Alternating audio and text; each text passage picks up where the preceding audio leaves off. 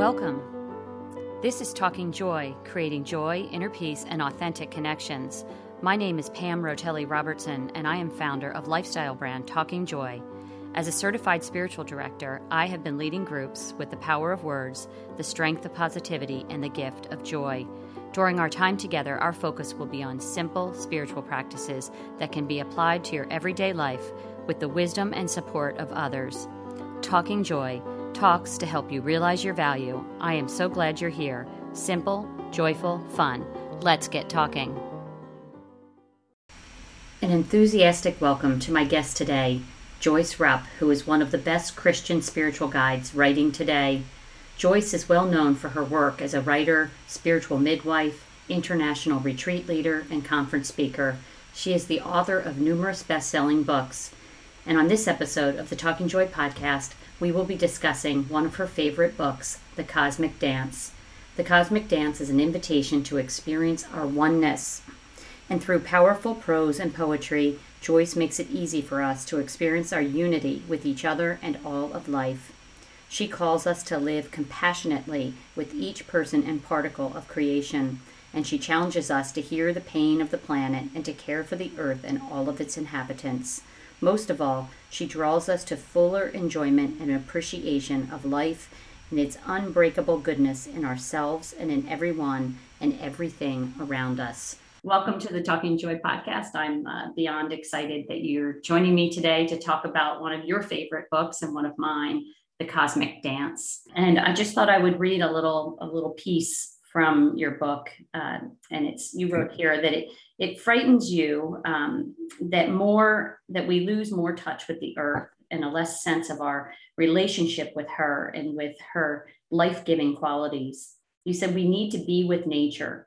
When we are constantly indoors, we forget and fail to notice the wonders that lie beyond the closed doors. And you go on to say that if we ignore the beauty and abundance of the earth, who will teach and inspire our children to learn from and appreciate the earth's goodness? And how will anyone realize the immense dance that unites us with all of life? Mm-hmm. Yeah, so welcome. Thank you. Thanks for having me. So glad to be here. Talk about one of my favorite subjects. So yeah, great. Yeah.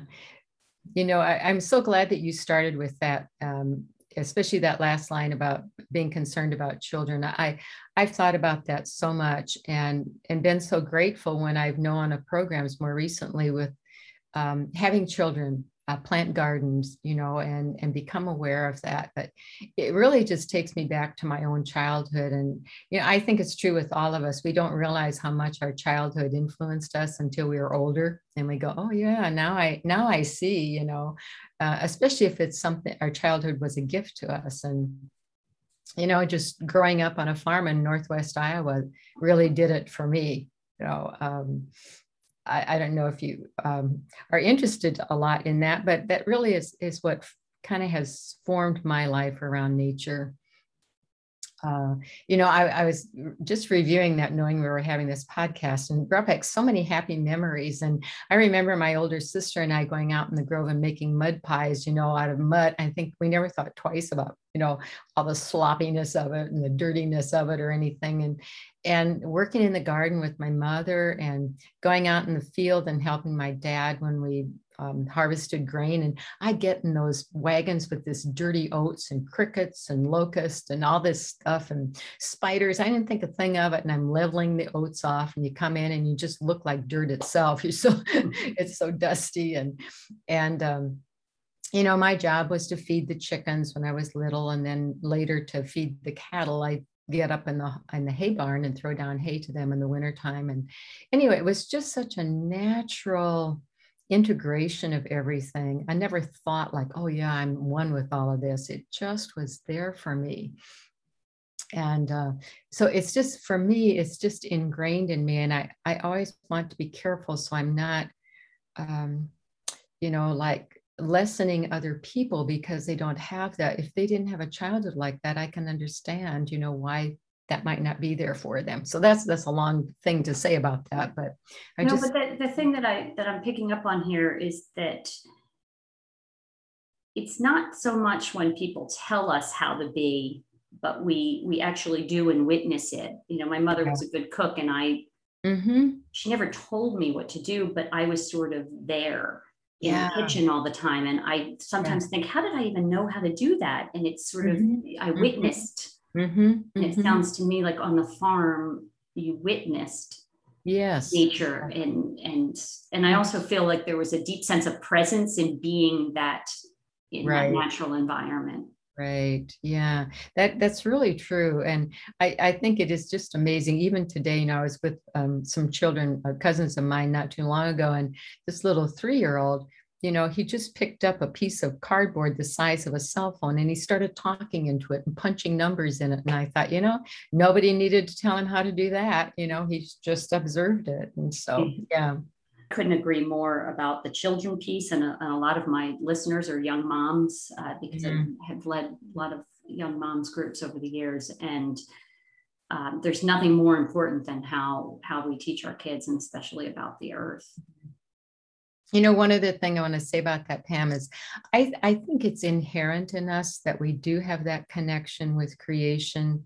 But then it can be set aside. I was like 3 years old and I don't remember this, but my family told me about it. But they would have company at night and I would come down the stairs and I'd sit, we had this windowsill in the kitchen, and they would find me in there and I would be sitting there and they'd tell me, I had to go back to bed.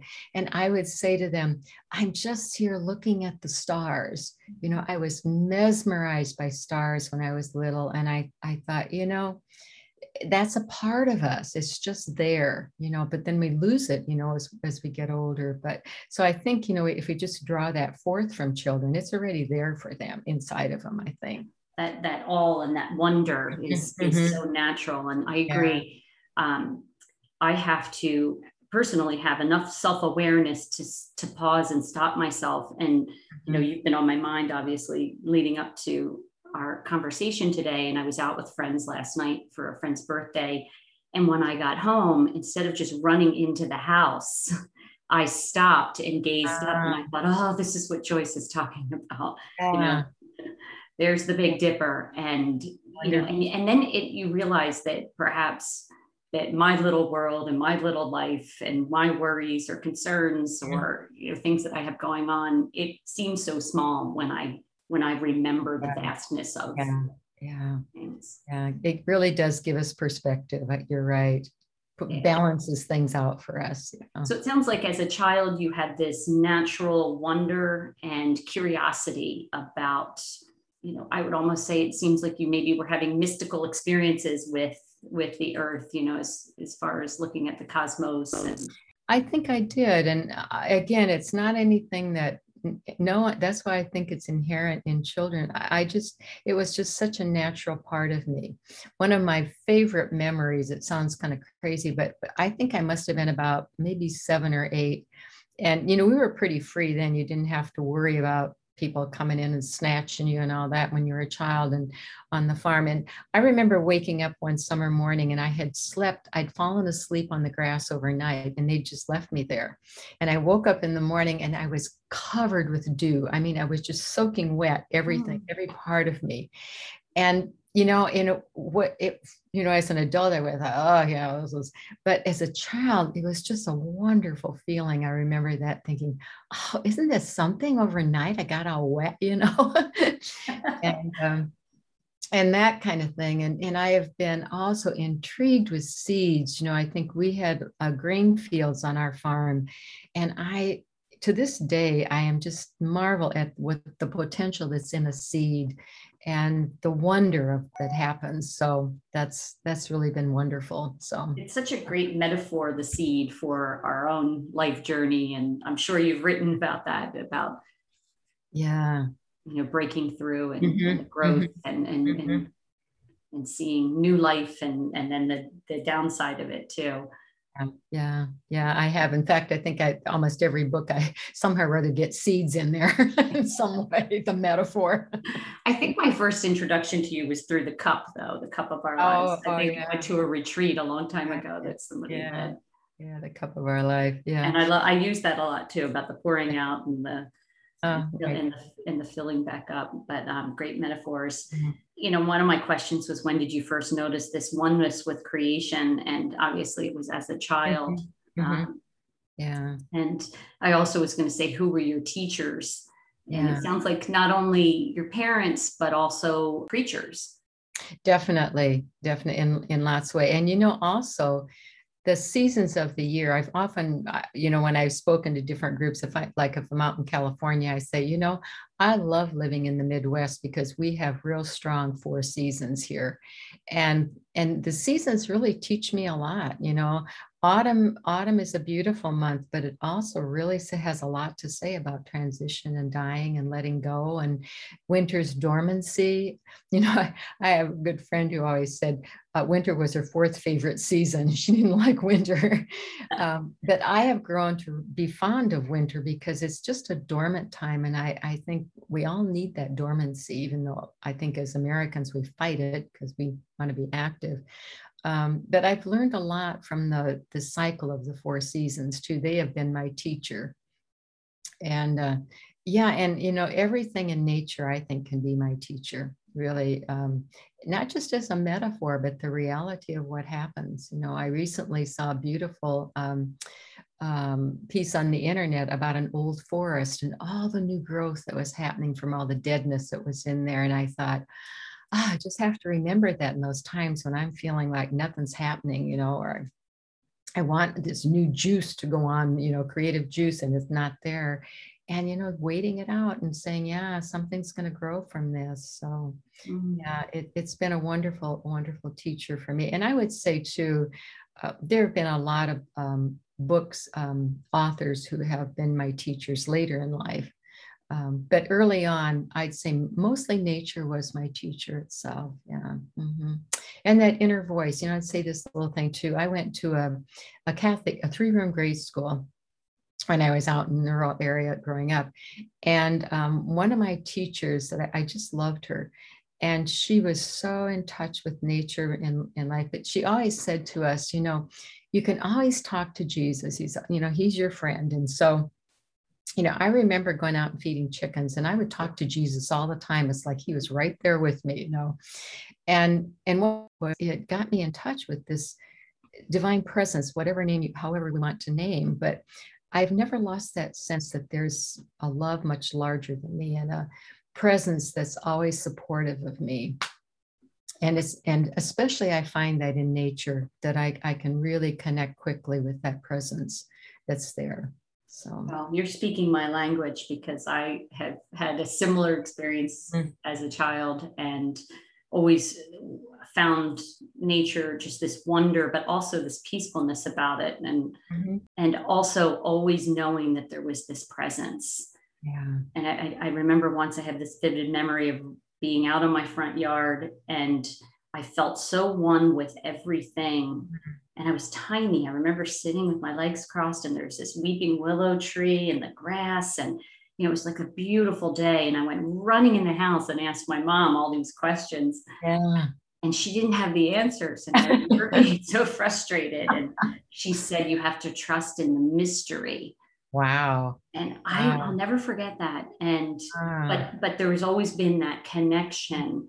And I think, and maybe you've seen this in your work, that often, in my spiritual direction practice, I'll find that people connect with God in nature, or they'll have these moments of clarity and connectedness. Or, even earlier this week, we had been talking a little bit about this conversation leading up to it, and you said to me that you were going out hiking or camping or something for a few days, and that you would bring my questions with you. And I just loved that, because I thought she's getting her reset, or her, you're filling your cup. Yeah. I want to go back just a little bit to what you said, about the peace in nature. The thing that I found, and I found this very young, is a great respect for nature, because I think,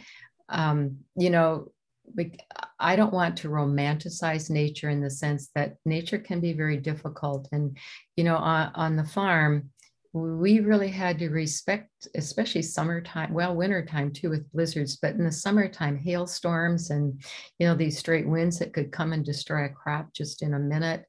And so I have a great respect for nature also. And that cycle that's there, there's the beauty of nature, and there's also the destructive part of nature that then brings about new life after that. That those strong winds can, push out this hot, heavy, humid weather we're having in Iowa right now, eventually, and have a coolness again. But I mean, so, and even the whole thing of creatures, needing to kill other creatures for their food.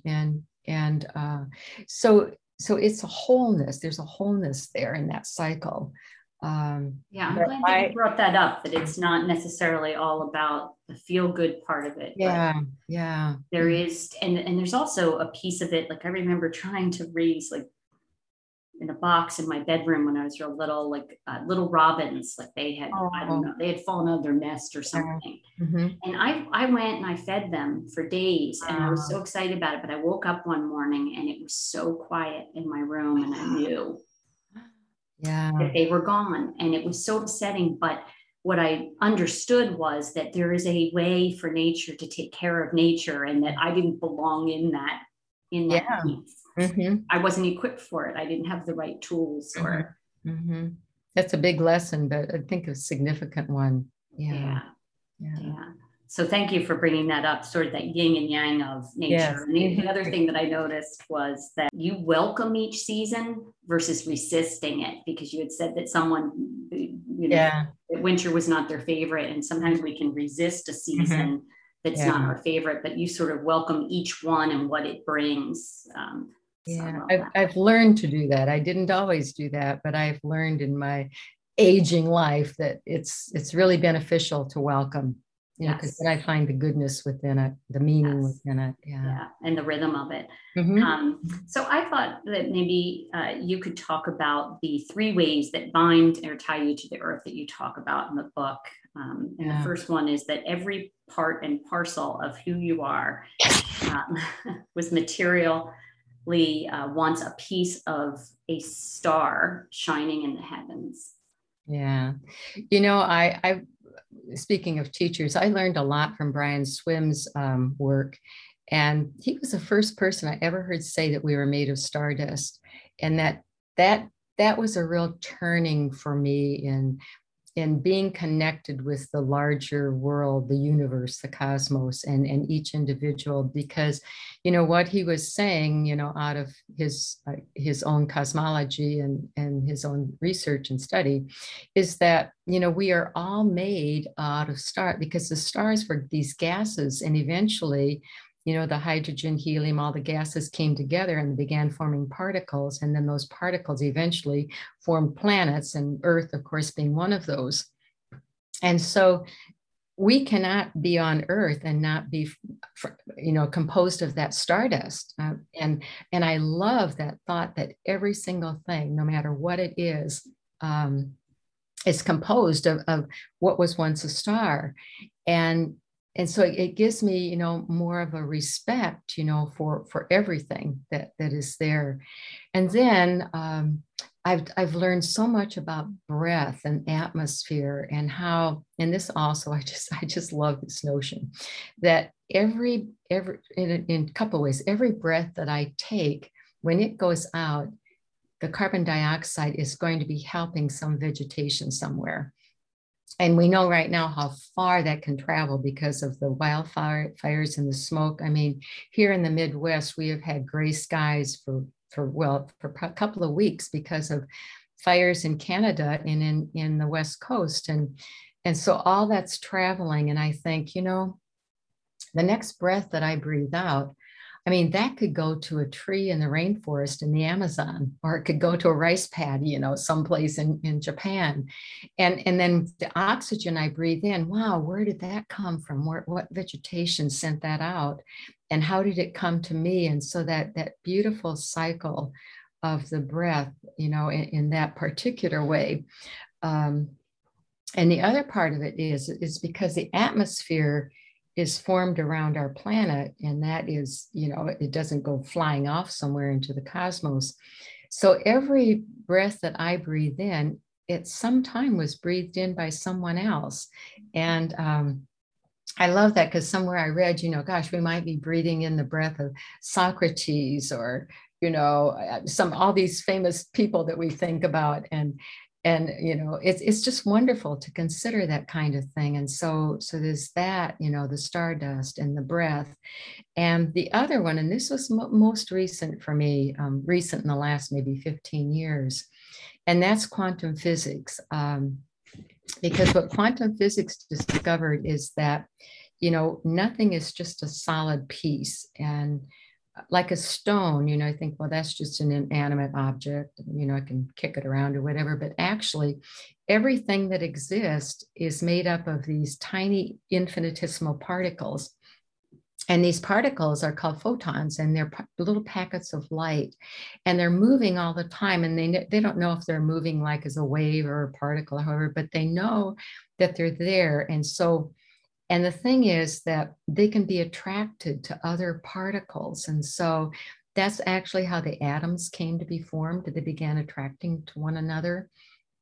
And so, so I think of myself and I think I'm just this individual, but I'm not really, because I have all of these particles that are moving, and they can move out and connect with another person or a tree or, a bird or whatever. And so, I'm never just a separate self. I'm always united in some way with others. And how this really helps me with compassion is, I'll be driving on the freeway and somebody does what I consider something really stupid, and my first thought is, I want to call that guy a name or her. Anyway, but then I think, you know what? We are all made up of all these photons, these particles of light and heat. And wow, I am one with that person. So look out, because when I call that person a name, I'm really calling myself a name too, or I'm standing in line, and getting impatient, or just wherever I am, and with nature too. And I think, like yesterday I was walking and it was just the sweetest thing. There was this butterfly. I was going to look up and see what kind it was, but it had little patches of blue in parts of it. And it was almost like it was teasing me, because I would walk a step and it would just fly just a foot away. And I'd walk another step and it'd fly another foot away. And I thought, we are united here. And what do but it was just almost like teaching me, yeah, we've got this little rhythm going here, this little pattern. And so that has been really marvelous to think about, how we are composed of all those elements for us. How has this understanding changed the way that you are? I think I'm much more humble because of it. And I think I enter more into mystery because of it, because there's no way mind-wise I can grasp all of that kind of thing. And respect, I would say, it has really drawn me to much more respect for all of life. And I operate very much out of an interfaith basis, and also a great care for the peoples of our planet, people who are rejected by a lot, people who are pushed on the margins. And I think it's been not just the teachings of my own religion and spirituality, but it's been really the teachings of physics that have taught me that, we have this tremendous connection, and what happens to part of us happens to all of us, whether we can see it or not. We're going to influence one another. So I really appreciate that question, Pam, because that's been big for me. Do you think that that's why prayer is so powerful? Because you're talking about this energy, and yeah. I've witnessed that. I'm sure that you have, that power of it, and it's that same energy that we're sort of sending out. Yes, thank you. Oh, I love that.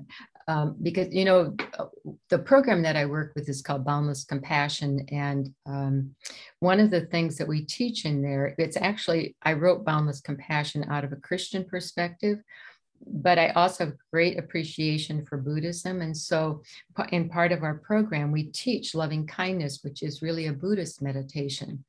And we talk about the energy and love that we have within us and how we can intentionally send that forth to others. And I tell you, I've been in large groups, I mean, hundreds, where we have done this quietly together, sending this love forth to a person we're picturing. And that room is so still. I mean, and you can actually feel that energy. It is so potent, and how that we're intentionally sending that forth from ourselves or receiving it from others. And it's a very powerful thing, and it goes back to the quantum physics, because we live in an electromagnetic field. All of us have one, and inanimate objects have it too. And so when we're connected with that energy, we actually have a sense of like being within it, if that makes sense. But anyhow, I've been enthralled with that, and that really is part of my morning prayer. Is I have a whole list of people, and I gather them, and I just send forth that love from my heart out to them every morning. Yeah, I do the same thing. all right. I have a morning practice, and I do the same thing, and I have also witnessed the power of that. And I was with a very large group of women, and there was a mom who was at the hospital with her daughter, and we did this, and she sent a text and said, "Are you all thinking about me?" Wow. I can. Wow. She had no idea, and and I just loved that, because I felt like it was such a great affirmation for the group. Yes. Yes. I understood the power of it, but it was a great affirmation for everyone else to sort of. And you're right, the room drops. Mm-hmm. Mm-hmm. When you're in that place with the group. It's amazing how we become one. Yeah. With an intentional good purpose like that. I love that. Another way I think that people can understand is, I've had the experience many times of I'm thinking about someone. I think I've got to call that person. I'm going to write that person. And I'm not kidding you. I get an email and I look at the time, and it was the very time that I was thinking about that person, and making that connection. So again, it's that unseen energy and connectedness that we have. It's just so wonderful. Yeah. You wrote a poem on ancestors, and I loved that for a couple of different reasons, but I'm thinking about that now because I'm wondering too, when you're talking about butterflies, about people who have passed on, who are no longer with us. And when we're energetically thinking about them, perhaps, the cardinal shows up, or for me, it was a bunch of robins last night. Would you read that poem? Would you mind reading that? Do you have that handy? Calling in the ancestors? Yes, let me just find it. Here it is. Okay. Ancestors. Come, ancient ones, original guardians of this. Come with the heart you wore as you stood on this hallowed land. You who easily tendered earth, holding her treasures with uncalloused care. Come, great ancestors of First Nations. Come, wise ones of American Indians. Come, first walkers of songlines in the outback.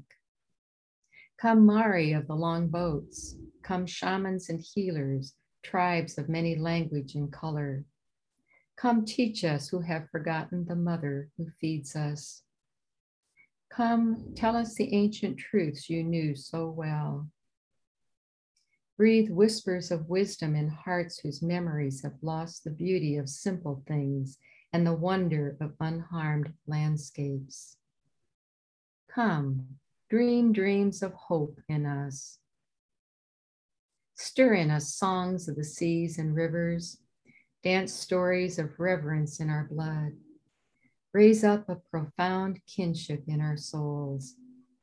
Guide us into strong circles of respect for everything inhabiting our world. Come, original guardians, breathe fire into our tame bones till we too stand strong, fierce in our determination to dwell on our beloved planet with gratitude as deep as yours. Oh, man, I love that. Thank you. I want to tell you a little story about ancestors, if I can, that I think it connects with what we've said about energy and about our unity with this life and life beyond this life too. And I have permission to share this story. So I was leading a women's retreat, a weekend retreat. And one of the meditations I did that weekend, it was around compassion for ourselves. And so the meditation that I've developed is called the Four Guardians meditation. And it's a time of, just preparing ourselves for a quiet space of prayer. And then we actually call in four ancestors. We call in one to be at our right side, one to come to our left, one to come behind us, and one to come in front of us. And so I was doing that because it's a very ancient custom and of the very tribes I've named. And so I was inviting them to do that. And so we did the right side, the left side. When it got to the back, call in an ancestor from behind you, just don't have anyone in mind, just be present and someone will come. And all of a sudden this woman stood up and she was sobbing and she just ran out of the room. And so I was startled, and this was a large group, and I wanted to find her to see if she was okay, and I never could.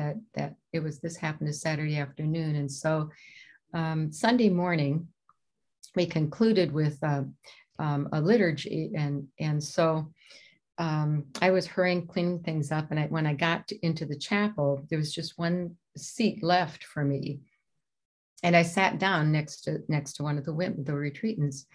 And she turned to me and she said, and then I recognized her as a woman that ran out of the room. And she said, "You probably wonder why I left the room." And I said, "Yes." And she said, "Well, would it be okay if I would send you an email and tell you?" And I said, "Yes, I would really appreciate that. And are you okay?" And she said, "Yes, I am very much okay." She said it was an amazing experience. So about 3 or 4 days later, she wrote to me. And she said that she had a 2-year-old who had drowned, and that she had felt responsible for this child's drowning. And this had happened 40 years ago, and she had always blamed herself for this child's death. And she said, when I asked them to call in an ancestor to come and stand behind them, she couldn't get a sense of who that might be, but she felt strongly there was a presence. And then all of a sudden, she saw this child as a young adult, and she knew in that moment that she was totally forgiven, that everything was erased. And that's what caused her tears. And when she wrote to me, she said, "I will never be the same because of that moment. I know that this child was with me." And and I've had other people talk about other kinds of experiences, and I think we are united, we are connected, and that was so convincing for me personally that this really is something. But so what a beautiful story of freedom and forgiveness. Mm-hmm. Yeah. I got goosebumps when you told me, and whenever I get goosebumps, I don't know, I feel like that's a sign that the story has such truth and depth. Yeah. So I think, going back to the creation part of it, because our indigenous people, they had such a unity with nature. And as we became more industrialized, we've just lost so much of that. And now I think even more so, just how much we're in front of these screens all the time, whether we're handheld or computer or whatever. And I'm just so afraid we're going to get lost in the metallic world, and that we'll forget what our ancestors knew. So. Yeah. And I worry about that too, as a mother of 4 kids, and some, they grew up in this technology age. And I mentioned I was out for a friend's birthday last night, and I'm a big observer. I can't help it, but I love watching people. And there was a cute younger couple at the table beyond us. And their interaction was so fascinating to me, because they both had their phones out, and I could see the boy flipping through stuff. but yet they were talking and laughing, and yet it was the oddest dance I've ever seen. Wow. Of Wow. how it just, there's a whole new way of being. And Mm-hmm. yes, and one of the reasons that we're talking today is about the earth, and this remembering Mm-hmm. of Yeah. of, Yeah. of getting in touch with Mm-hmm. the cosmos and nature, and maybe that leaves us a little, I don't want to move too far away from the ancestors, but people, because of being quarantined the last year and a half, and several people that I've interviewed had said this to me, that they'd be out in nature, and all of a sudden the paths that they walked by themselves were flooded with people. And if you go in Pennsylvania to the Delaware Water Gap, police horses blocking off because the parking lots are so full, which I'm so happy to see. Have you witnessed that also? I have to admit that, first of all, I was really upset by it, because I have this trail around a lake that I do almost every day. It's about 3-mile trail. And I mean, it was always very pleasant, not a lot of people. And pretty soon it was so crowded, honestly. And it was obvious that there were people that hadn't been out in nature that much, and they weren't like paying attention to nature. They were just out there because it was something to do. And, I had to really work through that, and just to say they have as much right to be here as I do, and maybe something will happen for them. And what I've noticed now that, some of the restrictions have been lifted a bit here, is that there are fewer people again. And so I think, did they really just do that because there was nothing else to do? Or did they really see? I think that maybe we need to teach people about what I call contemplative gazing or contemplative presence, because if you just go out for a nature walk and you spend your whole time just yakking to somebody next to you, you're not going to notice that little warbler in a tree, and you're not going to notice that little turtle that just hatched and is trying to get across the path. And none of that's going to be present to you. I mean, so yes, you got outside, and yes, you breathed the air, but did it really transform in any way? I don't know if it did. I'd like to hope so. But I'm kind of a pessimist about that myself. I'll be honest with you. Yeah. No, and I feel the same way. I observe people a lot. And there was a woman who, walked by my house last night, yakking with her phone up to her ear. And I was like, pick your eyes up from the sidewalk. You're missing everything. Yeah. And I think it was Holly Whitcomb that wrote in her new book about finding. She wrote something about when we see things that are breathtaking, it's because they take our breath away. And so when I see things like the little turtle or the creatures that you just mentioned, it takes my breath away. Yes. It brings me right back into the present moment, right here. I'm right in my shoes, right in my feet. And I often, I might give thanks, thank you for that. Thank you for letting me see that. So I understand what you're saying. I feel the same way. Yeah. I love what you said about, it brings you right back to the present moment, because it really does. And it also instantly connects us with something more than ourselves. It's like, oh, there you are, here I am. And now, hey, we're relating here, whether it's I'm appreciating you, or I'm listening to you, or whatever it might be. Or you were dancing with this butterfly earlier. Yes. Yeah. Yes. Yeah. And we would have missed all of that. Yeah. Yeah. And we talked a little about how that's so important to me. And maybe it was because my grandmother, when I was a kid, would always say, get outside, come on, kids. I sort of did that with my kids too. And I realize now what a gift that was. And I think that they're old enough now where they're starting to understand. I heard my son the other day tell somebody that he used to be like, oh, Mom, everybody has like whatever video games. And he said, I was annoyed. He said, but now I get it. Now I understand. Because when COVID hit, my boys would go fishing, and you could go fishing before COVID and you could go fishing after COVID. So things felt to them that was normal. Yes. Where you're talking about people being thrown outside that didn't see all of those little things, or maybe didn't have that in place before. Yeah. So how do we introduce people to that? How do we get people excited to see things through those eyes? Yeah. You know, going back, I think first I'll go back to childhood again. I think, it was sometimes, and I so enjoy when like yesterday when I was walking, I saw this young dad and he had his little boy in a wagon. He's pulling his wagon around that trail. That, well, that's a long 3 miles to pull a kid in a wagon. But, this little boy was just enjoying it. And when I went past, I just said to the little boy, I said, "You're so lucky to have a dad that's taking you out here." But I just wonder, or sometimes they'll have them on their back, if they're really small. And I think, so I hope that child, and I do believe that child is absorbing something right now, from being out there. He's not being told it, but he's absorbing that. But I think sometimes we need to deliberately bring people into that and teach them that again.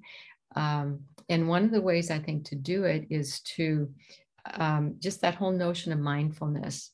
Mindfulness about anything. If people can be mindful, and that's very difficult to do in our fast-paced world today, how to be quiet inside, how to look. And I often have, with groups or individuals even, I've used the five senses. And I think if you can pause and just, what am I seeing? What am I hearing? What am I smelling? What am I feeling?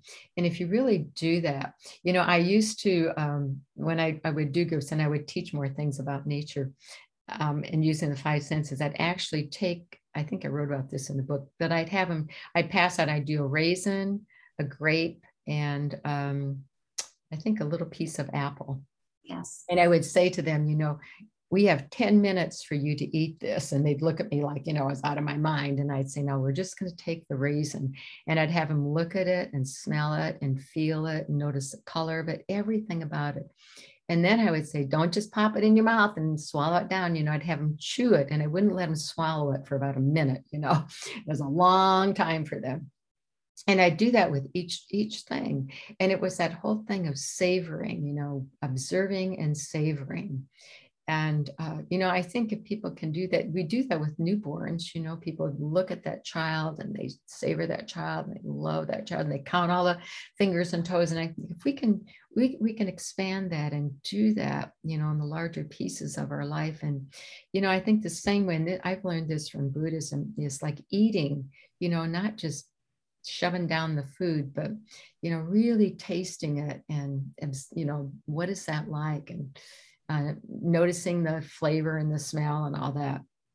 And that's I've often said, if I go out to lunch with someone and we're just talking away, I forget even what I'm eating sometime, so I miss that piece of it. But so I think, helping people quiet down, teaching them how to pause, be attentive, and it takes practice, to do that. But that's one of the ways. Another way that I think, Joyce, before you move on from that, I just wanted to highlight one of the people that did this exercise with you that you wrote about in the book. Can you talk about her reaction, about how she felt so connected to where the food came from?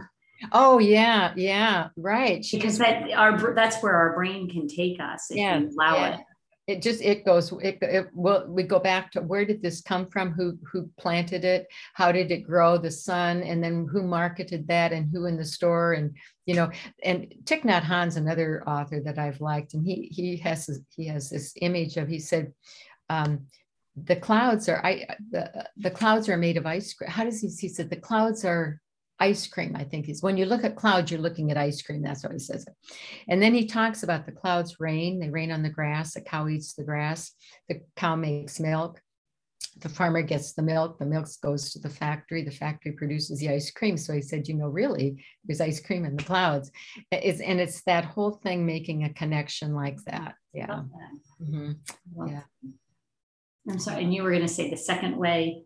Oh, the second way I think is really helpful. And just the other day, I saw this beautiful, just a 2-minute clip on the internet about an old forest, and it showed all the new growth in the forest. But I have loved internet programs, and I don't watch a lot of television, but nature programs where, you can learn so much about a part of the world that we'll never get to.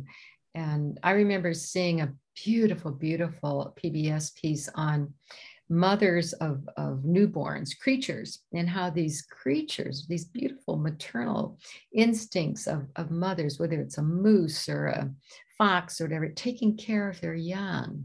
And it's so beautiful to see. And again, you just feel that, I feel that connection when that happens. And so I think, if people are more wedded to their electronic devices, they can go, that's another way I think that they can do that if they can't get out into nature itself. So my responsibility as a parent, to introduce my kids to, and I remember when my kids were little and you were talking about making mud pies at the beginning, and they'd come in the back door and you'd think, oh, where are the towels and don't touch, and then, but then you had to let it go. It's like when my son wanted to draw on his bedroom walls, he's an artist. I was like, go ahead. Yeah.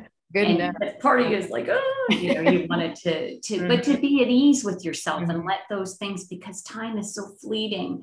And my kids have grown up so fast. And if I had stopped all that so that they didn't touch the walls on the way upstairs to wash their muddy hands, to allow them to explore and to be curious and to go out and do that with them. Yes. We talked about quarantine a little bit and the garden, a lot of people are having gardens in their yards. But to get your kids involved in the excitement of that, like you were saying, the wonder of the seed. And look, here we are in August and the bounty, I have so many tomatoes, I don't know what to do with them. Oh, I wish I lived close to you. I overplanted. I got a little too excited about the tomatoes. But anyway, I feel like it's a responsibility of a parent, perhaps, or a guardian to peek and allow that curiosity that's so natural to children. Yes. Another thing I think besides the seed, I think is creatures. I remember walking one time, I was going for a walk and I was crossing a little bridge and there was a spider on the railing, and this little girl, well, she wasn't too small. I'd say she was about 11, 10 maybe. And she just reached up with her foot and just smashed that spider. And her dad said, "Oh, honey, you shouldn't do that." And then they walked on. And I thought, that would have been a perfect time for that dad to stop and say, "Do you know how helpful spiders are?" And I think her response was, she says, "Oh, yeah, I don't like spiders," but if he had just stopped to say, they might scare you, but, look, the spiders take care of a lot of other bugs that might bite you. And, and to talk about the wonder of a spider, how they spin a web. And I mean, it was an opportune time for teaching, but, none of that happened. And I think, kids are fascinated with worms and bugs and that. I think it's great, let them have that, Yeah. So, it's what a lost teachable moment about sort of that connectedness that you were talking about, sort of that. So Joyce, when did poetry become a way for you to express your experiences of the cosmic dance of nature and the world? Yeah. Well, that goes pretty far back to, I started writing poetry. I think maybe I was like late teens, probably 18 or so. And poetry first began for me just because I was reading a lot of poetry. Robert Frost was one of my first ones, and William Wordsworth, all the nature people liked a lot. And anyway, but I started writing poetry really to get in touch with, as a young person, you're sorting everything out. And so I first was doing it to kind of sort out stuff for myself. And then I started connecting with the outer world and the inner world, and I discovered that poetry was a way for me to find hope and courage and just a lot of wisdom. I would look at a birch tree and the bark peeling off, and I'd think, oh, things in my life have to get off. I have to let go of, or I'd see the migration of geese and I'd think, oh yeah, something in me also has to go with the seasons. And so that began to happen that way. And I love poetry because I think so much can be said in a small space if you're a really good writer. And it can evoke so much in the other person. And I've often said the deeper down we go, the more alike we are than different. And so I think that's why people have often said to me, readers have said, it's like you're in my kitchen talking to me. And I would just say, that's because I try to go to a deep enough place where we're we have a commonness, in what we experience. So that's kind of how I got started with poetry. And I was so grateful to be able to publish The Cosmic Dance, because when I did publish that, I have quite a bit of poetry in it, and poetry, quote, doesn't sell as well as prose does. And so I was so grateful to the publisher that, they believed in the book and wanted to, because it's kind of a balance of prose and poetry both. And that I have poetry always, I think I would say, has been my favorite way to write. But most of my writing has been more prose form. Yeah. Well, I personally have enjoyed it, and I've always loved myself wise words from great thinkers, and was very attracted to that as a kid also. And I, probably why I related so much to this particular book. How does it make you feel that your words have delighted so many people?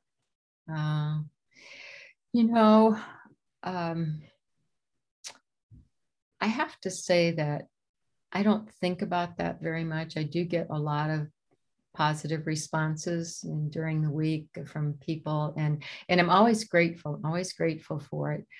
But kind of my image is I receive it, and then I just let it go, because I know that this is bigger than me. And I know that this didn't come just from me, and that I'm part of a whole process. And I've been given what I've been given to share it. And I'm just really grateful for that. I've met some wonderful people because of through the readers, that I've met, and that's been really good. But I would say just gratitude and humility, really. And I was going to say humility was the word that came to my mind. And that's such a gracious response, and a good reminder to all of us, sort of, that's the ego side of it. I'm not hearing any of that. And, obviously, but just such a healthy response, because it's a gift. Yeah. You've been blessed with this beautiful gift, and I'm sure, I've heard this quote many times. I don't know the exact quote, but it says, "We plant the seeds of the trees whose shade we may never see," or something like that. Yeah. And I love that, because it reminds me with my work too, is that I'm doing it just because it's a calling, and I feel blessed that God has given a gift, and then it just is out there, and, you may never know. How many people it has touched, but you're open to being used as a vessel for it. Yes. And you're not holding on to it, if that makes sense. Thank you. I do that. And I do believe that, I don't have a theology where God has every single step planned out for us. I think we're put on this path, but at the same time, I also think that we have a certain destiny, and that is in the sense we've been given gifts and to use them. And I've often used the image. I said, sometimes I think that writers are overpraised or something, because my brother raises corn and oats and soybeans, and he has those gifts, and he produces something too, and that's just as valuable. It's nourishing and feeding other people, and he doesn't know the people that are going to be fed by it, any more than I think a writer knows, or who's going to listen to your podcast. And so I think we each do our life the best we can do it. And we say, thank you that I'm able to do this, and we do it as generously as possible. And I like, yeah. That's a good reminder, because I have a brother who has a dairy farm and makes cheese, and it's very popular and all of that. But you're right. Some of us are more visible than others, but we all, I don't know, maybe you believe along these lines, or this resonates with you, but I'm constantly presented with invitations. Yes. To press on or to go forward. I was having lunch with my brother, and I was talking about growing my work, and he said, this was a couple of years ago, and he said, "Why don't you do a podcast?" Wow. And I was like, a podcast? I don't even know. I have no idea how to do that. And because I thought, well, that's an invitation out of my comfort zone. Yes. And then I felt like, because I said yes, then people appeared on my path to help me realize it. Do you find that with your work? Exactly. I mean, that is just, I find that over and over. And I feel like, we just take one step after another step, and then we get stretched, maybe we need a bend in the road. Like, I just love it when someone calls us to something. Like, when I wrote the Boundless Compassion book, I thought, that's it. I had someone in the program that kept saying to me, you need to create a journal to go with that book. And I thought, I don't have time to do that, But then she asked me again another next year, and she said, I still think it'd be good for you. And finally, I thought, she's not going to let me alone till I do it, And so anyway, She was the messenger. Yes. And it was wonderful because I created it, and people have been so happy to have it. And I thought, now see, I wouldn't have thought to do that, and then I had to take the next steps, like that, to go ahead with it, because it takes some work involved in that, like, just what you're talking That's the stretching part. Yes, I think so. And trusting you can do it, and trusting that you can be do worth doing. Mm-hmm. Yeah. So for anybody listening, I would say when the invitations come, please say yes, because or at least listen to them. Don't just kick them out, let them hang around, because, Jung always said, if you don't get a dream's meaning the first time, it'll come back again. Mm-hmm. And I think too, when invitations come, if we stay awake, they're going to come again if we try to kick them out the first time, if we're meant to go in that direction. So.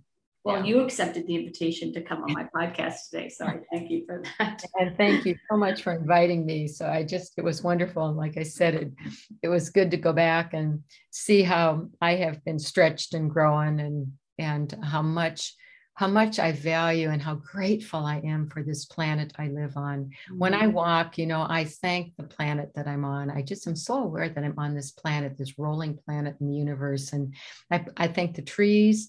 I thank the creatures. I thank the ground that I'm on. I thank my lungs that they can breathe in the air. I thank the water if it's there.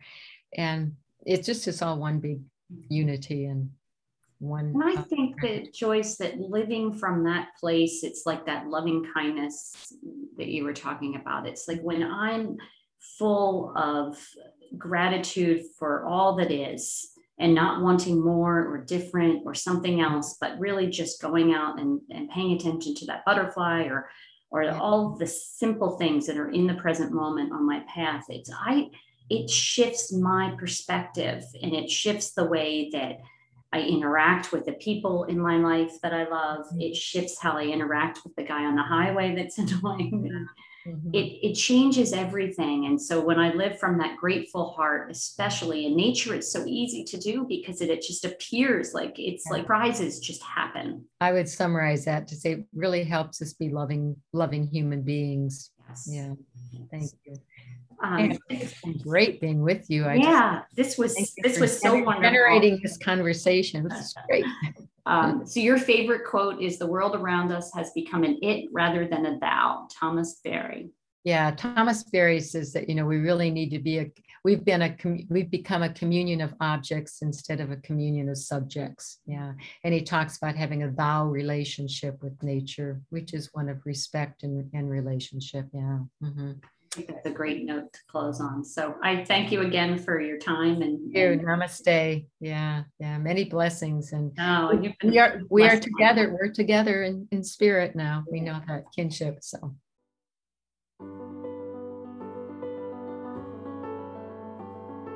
I'm Pam Rotelli Robertson, and you have been listening to Talking Joy, talks that help you realize your value while creating authentic connections with others. For more information about our talk today or to get in touch, you can find us at talkingjoy.org. And to keep the encouragement going, you can also follow Talking Joy on Instagram and Facebook. Simple, joyful, fun. Thanks for listening. This is Talking Joy.